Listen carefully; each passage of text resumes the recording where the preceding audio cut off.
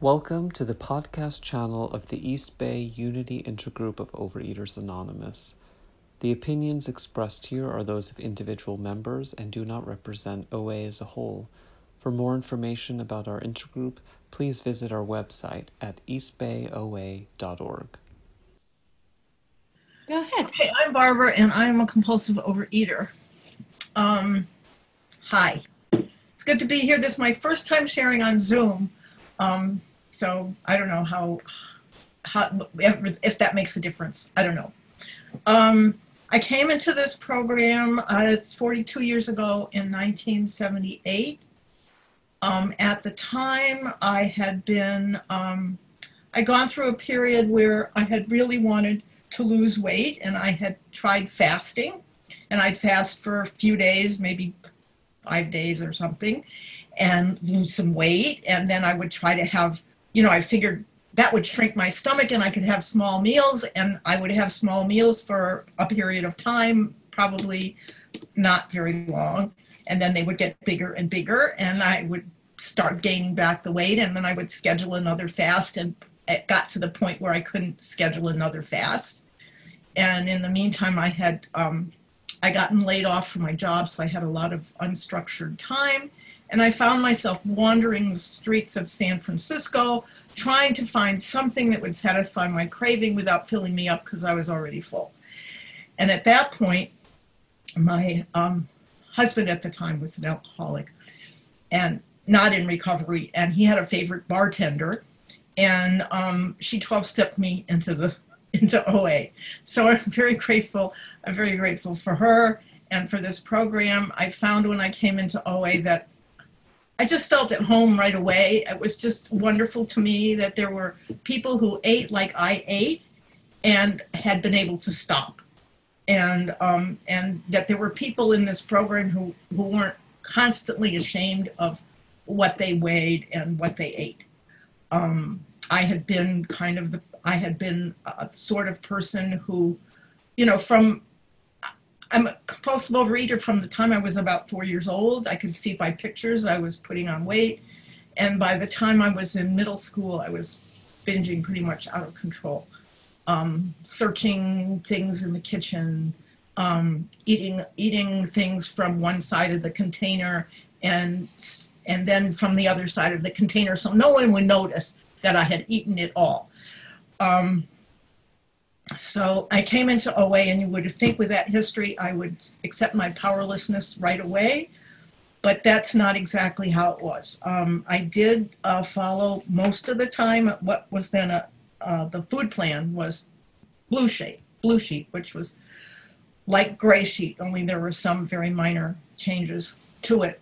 And a low carb food plan is good for me, but the rigidity of it was a little difficult, and I would have minor slips that sometimes ended up being major slips, and also was the frustrating thing, that I'd get 30 days of abstinence and then I would lose it. Anyway, in the process of this, in spite of not having consistent abstinence, I lost really all the weight I needed to lose, which was about 70 pounds at the time. But I kept trying to find a way that I could eat what I wanted and not binge. And I was sort of like, and at the time, the literature that we had was mostly the Big Book and the AA 12 and 12. And there's on page 31 of the Big Book, it describes things that alcoholics have done to try to not admit that they're alcoholic. And there was equivalence with food for me. I tried to eat, I tried to see if there was a form of sugar I could eat. And I would try a natural form of sugar. And I used to buy these in a 5-pound can for my children, so they had healthy food. And I would eat, one time I ate almost the whole thing. And then they had coffee, free coffee where I worked. And so I figured I could put some of this artificial creamer into my coffee. So I did that for a while, and then one day I didn't want coffee, and I thought, well, I can have this anyway, and I started eating it out of the can. So there were these things that kept coming up, where I kept trying things and failing, and eventually, I did get some extended abstinence. But I'm also reminded of the big book of the story of the guy who thinks it would be, oh, okay, 5 minutes, okay to eat, to have whiskey if he put it in his milk, and and have no idea, everything seemed to be fine. Why did he do this?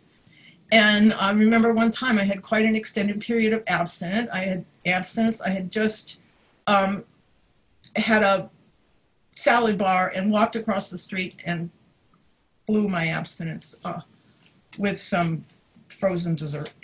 So those are the kinds of things that was happening. At the same time, I did find that I couldn't be abstinent without working the steps.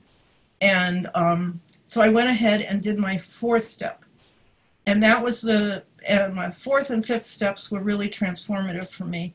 I had to take a look at my work history, because I was at a job where I just couldn't seem to function. I remember my boss came in and asked me if I would work overtime to finish this project, and I just kind of laughed inside because I wasn't working, in the normal day. What was the point of working overtime? So I had to look at what I was doing. And then I also, so I ended up seeing my pattern of taking a job, being all excited about it, and then getting bored and quitting. And I had to change my occupation, which I did. And I did that by really searching for what God's will for me was. And it has turned out to be a really good thing. The other thing was, that I was married to a man, and that wasn't working out either.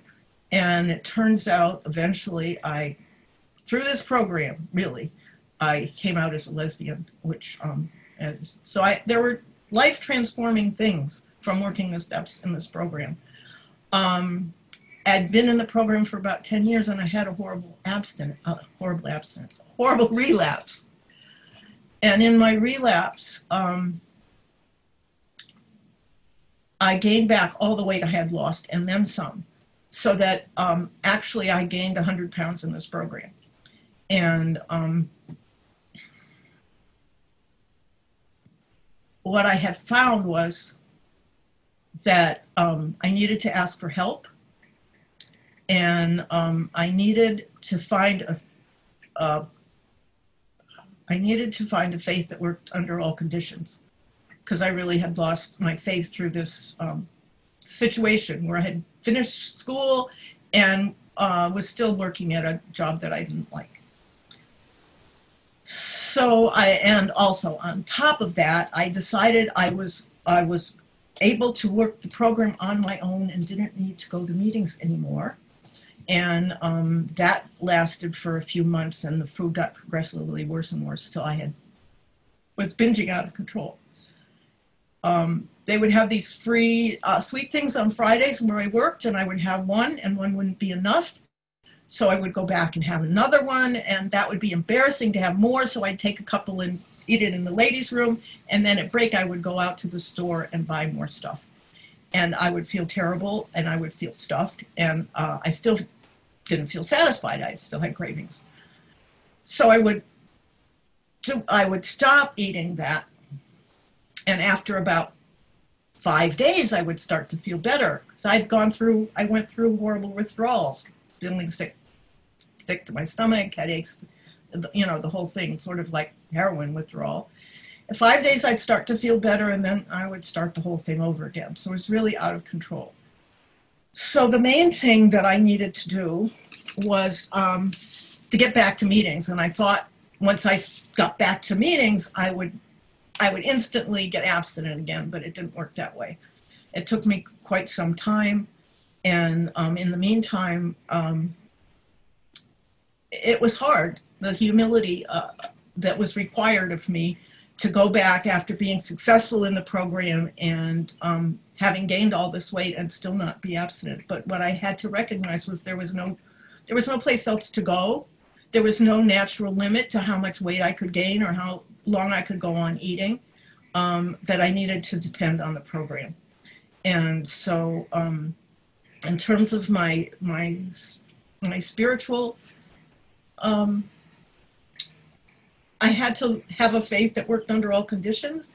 And what I found was that sometimes I didn't feel connected to a higher power.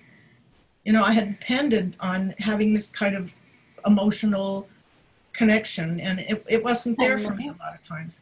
10? Okay. But I could depend on the principles of the program and doing the action in the program and following the steps of the program.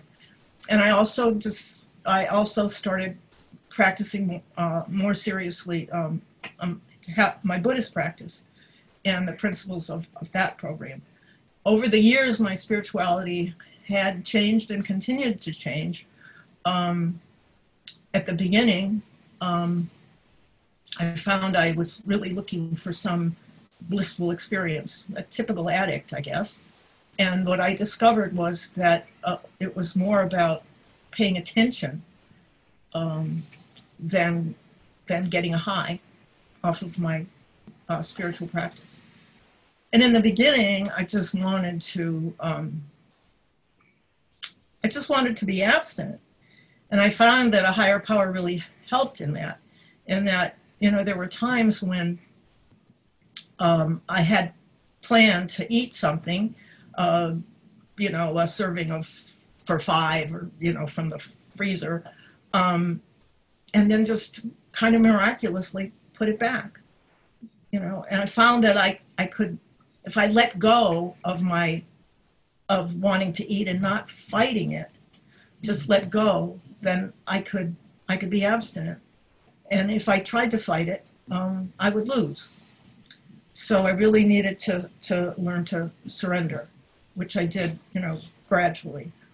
So in the process of recovering from my relapse, I had a more gentle food plan, I lost weight more slowly, very slowly over the years. But I was able to keep that abstinence since 1992. And I'm grateful for that, abstinent from sugar and from binging. There have been a couple of phases in my life where I did compulsively overeat. One was I was working for this boss who was not very kind to me. I was self-employed, and I was working late and having dinner late, and I had some snacks available for the kids that I worked with. And, you know, I would get hungry and I just couldn't seem to resist these snacks. They weren't sugar, but they were not what needed to be on my food plan. And so I learned to take care of myself better. And I gave myself a half-hour break for dinner. And I stopped buying these things for my kids because they didn't really need them either.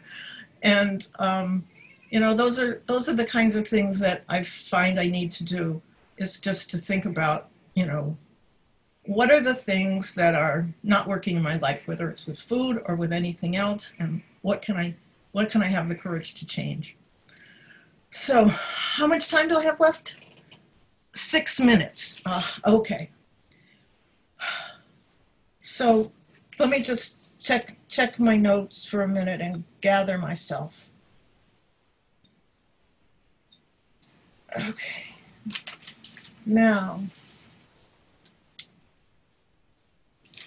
okay. I just want to, I think, spend some time talking about the last few years. After I'd been abstinent for a while, I still was pretty heavy, and I decided I wanted to lose the weight, but I was still powerless over food.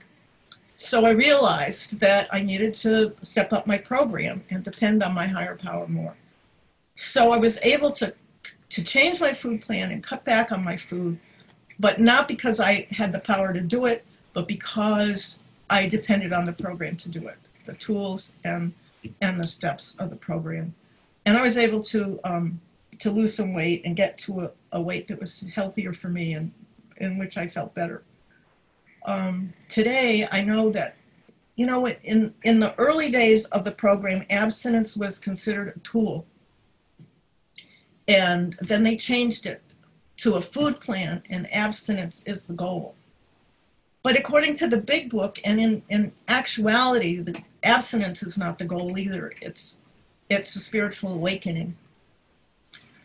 So I have been focusing on how I can continue my process of spiritual growth now that I've been abstinent for a while, and food really isn't often that big of an issue. 5 minutes. So let me give an example. You know, we're living in hard times. You know, it's hard times more for some people than for others, and I really have. I'm really grateful that my life has been as easy and comfortable in this pandemic as it is. I've been able to continue working from home. I've been able to have OA Zoom meetings. I don't know what I would have done without OA in this time. But, you know, it does wear on you after a while. And then, you know, the terrible situation of racism and violence and brutality in this country is challenges. It's challenging for all of us. And I reached a point on Monday where I was in a funk. You know, I felt disconnected. I felt guilty. I felt tired. I felt like I had no energy. And I thought, what do I do with this? What I did with it was to recognize that I needed the steps and tools of the program just as much for that funky thing as I do for the food. And in order to be abstinent, I need to be in fit spiritual condition. And I was not in fit spiritual condition. So I did a few things, took a few program tools, and I talked on the phone to a friend, and I did service, not for OA this time, which I do regularly, but some community service. And it does say in the 12th step that we practice these principles in all our affairs. And I think service is an important principle to practice in all our affairs. I did some community service that made me feel less useless and disconnected. And I started doing a daily 10th step. And the 10th step that I do is it's pretty easy. It's not a soul searching kind of a thing. But the first thing it's the 4 G's: gratitude, glitches, good things I did, and goals for the day. So it incorporates, I find that gratitude is an important part of my spiritual practice. And I can do it anytime, anywhere, and it helps overcome all kinds of negative thinking and attitudes. And then the goals for today is really the same as what do we call it? An action plan. In the past, I've done action plans, you know, like daily action plans that have a whole long list of stuff to do, and I just feel overwhelmed. And I'm in an older home that I moved into fairly recently, and there's tons of stuff to do, and so I get so overwhelmed I can't do anything. So I decided that my action plan would be one thing that I could do. So doing all of those things, which are really quite simple, and I learned in the program, really turned it around for me. I, had more energy, and I had a better mood, and I was able to get some things done that I hadn't been able to get done. So I think in closing, I want to say that this program works, and I can apply the tools and the steps to any part of my life, and it will get better. And I am really grateful for this program and for the people in this program who have transformed my life, and can transform my life over the arc of my life, and can have the power to transform any day in my life or any 5 minutes in the day of my life. So thank you.